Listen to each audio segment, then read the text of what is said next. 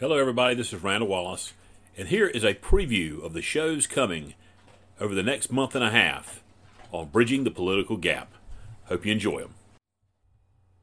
And he's been able to cultivate many unlikely friendships across the aisle. With Jesse Helms, with Strom Thurmond, with me. Joe Biden, the new President of the United States, was elected to the Senate at age 29. Nearly 2 decades ahead of his generation. He learned the power of relationships from the generation who helped him through tragedy. He built them with senators like Strom Thurmond. The bill. Yeah, and I understood you don't support this bill as we... That's exactly right. I speak for the bill as it is, but in response to the questions raised, I was expressing what You're a man of good judgment, and you agreed to this. And later, John McCain. I'm the luckiest guy on earth. I have served America's cause. Now, what could that mean for the nation as he enters the presidency with his old friend, Mitch McConnell, at the other end of Pennsylvania Avenue? You've been a real friend. You've been a trusted partner. And it's been an honor to serve with you. Next time on Bridging the Political Gap. And we shall overcome. Lyndon Johnson grabs the levers of power, but to achieve his goal of finishing what Lincoln began, he will need the help of another man from Illinois. We think now we've got a good bill. Watch LBJ and Everett Dirksen horse trade and maneuver through a maze of obstacles to 2 of the most important pieces of legislation in all of American history. You're a hard bargain. And no, I'm not. But you just take care of it. And I'll look at this and see what I can do and call you right back. All right. Next time on Bridging the Political Gap. Mr. Speaker, before I begin my prepared remarks, may I point out that tonight marks the 10th and last State of the Union message that you've presided over. And on behalf of the American people, I want to salute you for your service to Congress and country. Here's to you. They weren't friends. They had never even met.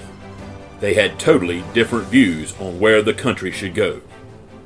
But each knew to make their own lasting mark on the nation, they would have to do it with each other. I feel confident the president himself has really no part in this. I think he's too much of a gentleman. And they did it. Somehow, some way, they made the 80s work and brought communism down together. Mr. Speaker, I'm grateful you have permitted me in the past, and I hope in the future, that singular honor, the honor of calling you my friend. Next time on Bridging the Political Gap.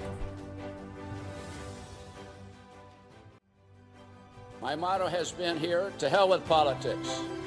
Just do what's right for Alaska.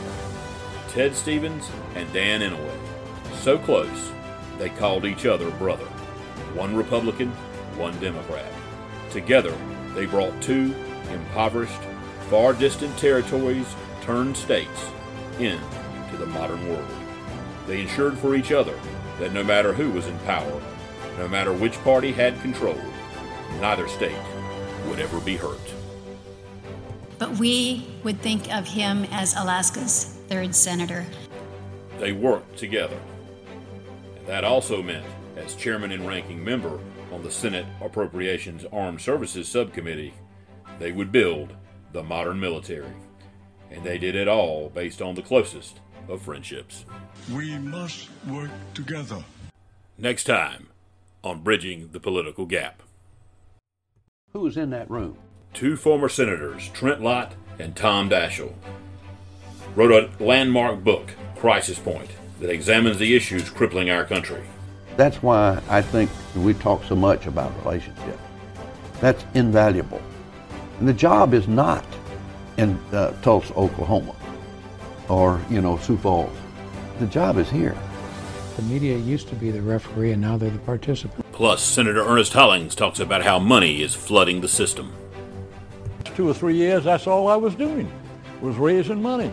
And a look at arguably the most shameful act in recent memory, the attack on Senator Dianne Feinstein.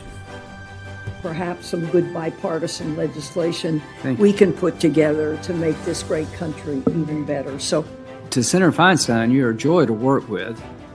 Next time on Bridging the Political Gap.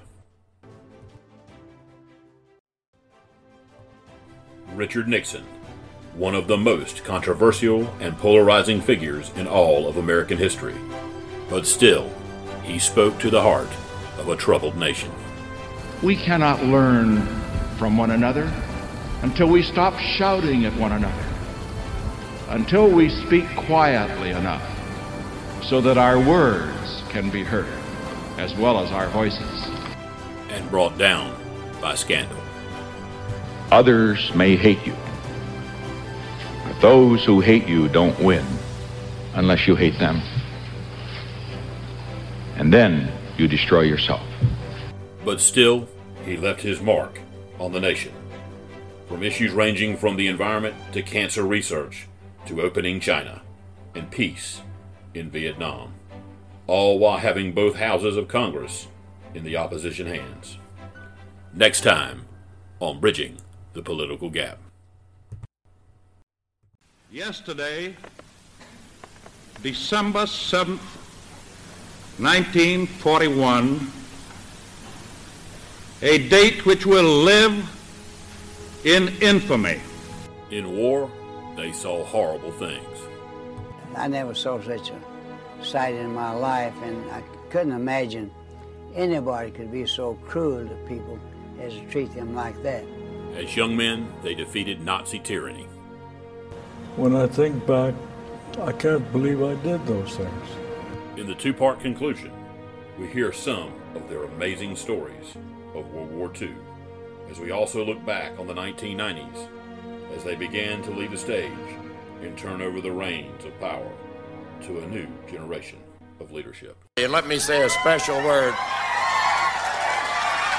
Let me say a special word to all the young Americans and the young people who were involved in my campaign. And I would say to the young people and all the others involved, it's a lot more fun winning. It hurts to lose an election, but stay involved and keep fighting the good fight because you are the ones who will make the 21st century the next American century. Next time on Bridging the Political Gap. Next time on Bridging the Political Gap. Two men do battle for the 1988 Republican nomination. Him well and meet him in the South. And Senator Dole, is there anything you'd like to say to the Vice President? Yeah, stop lying about my record. But the two men end up friends, and one becomes the leader in the Senate for the other. I don't know how to say it other than absolutely essential. And finally, the generation that built the American century leaves the stage. So the Bible tells us to everything there is a season. And I think my season in the Senate is about to come to an end. On the conclusion of Bridging the Political Gap.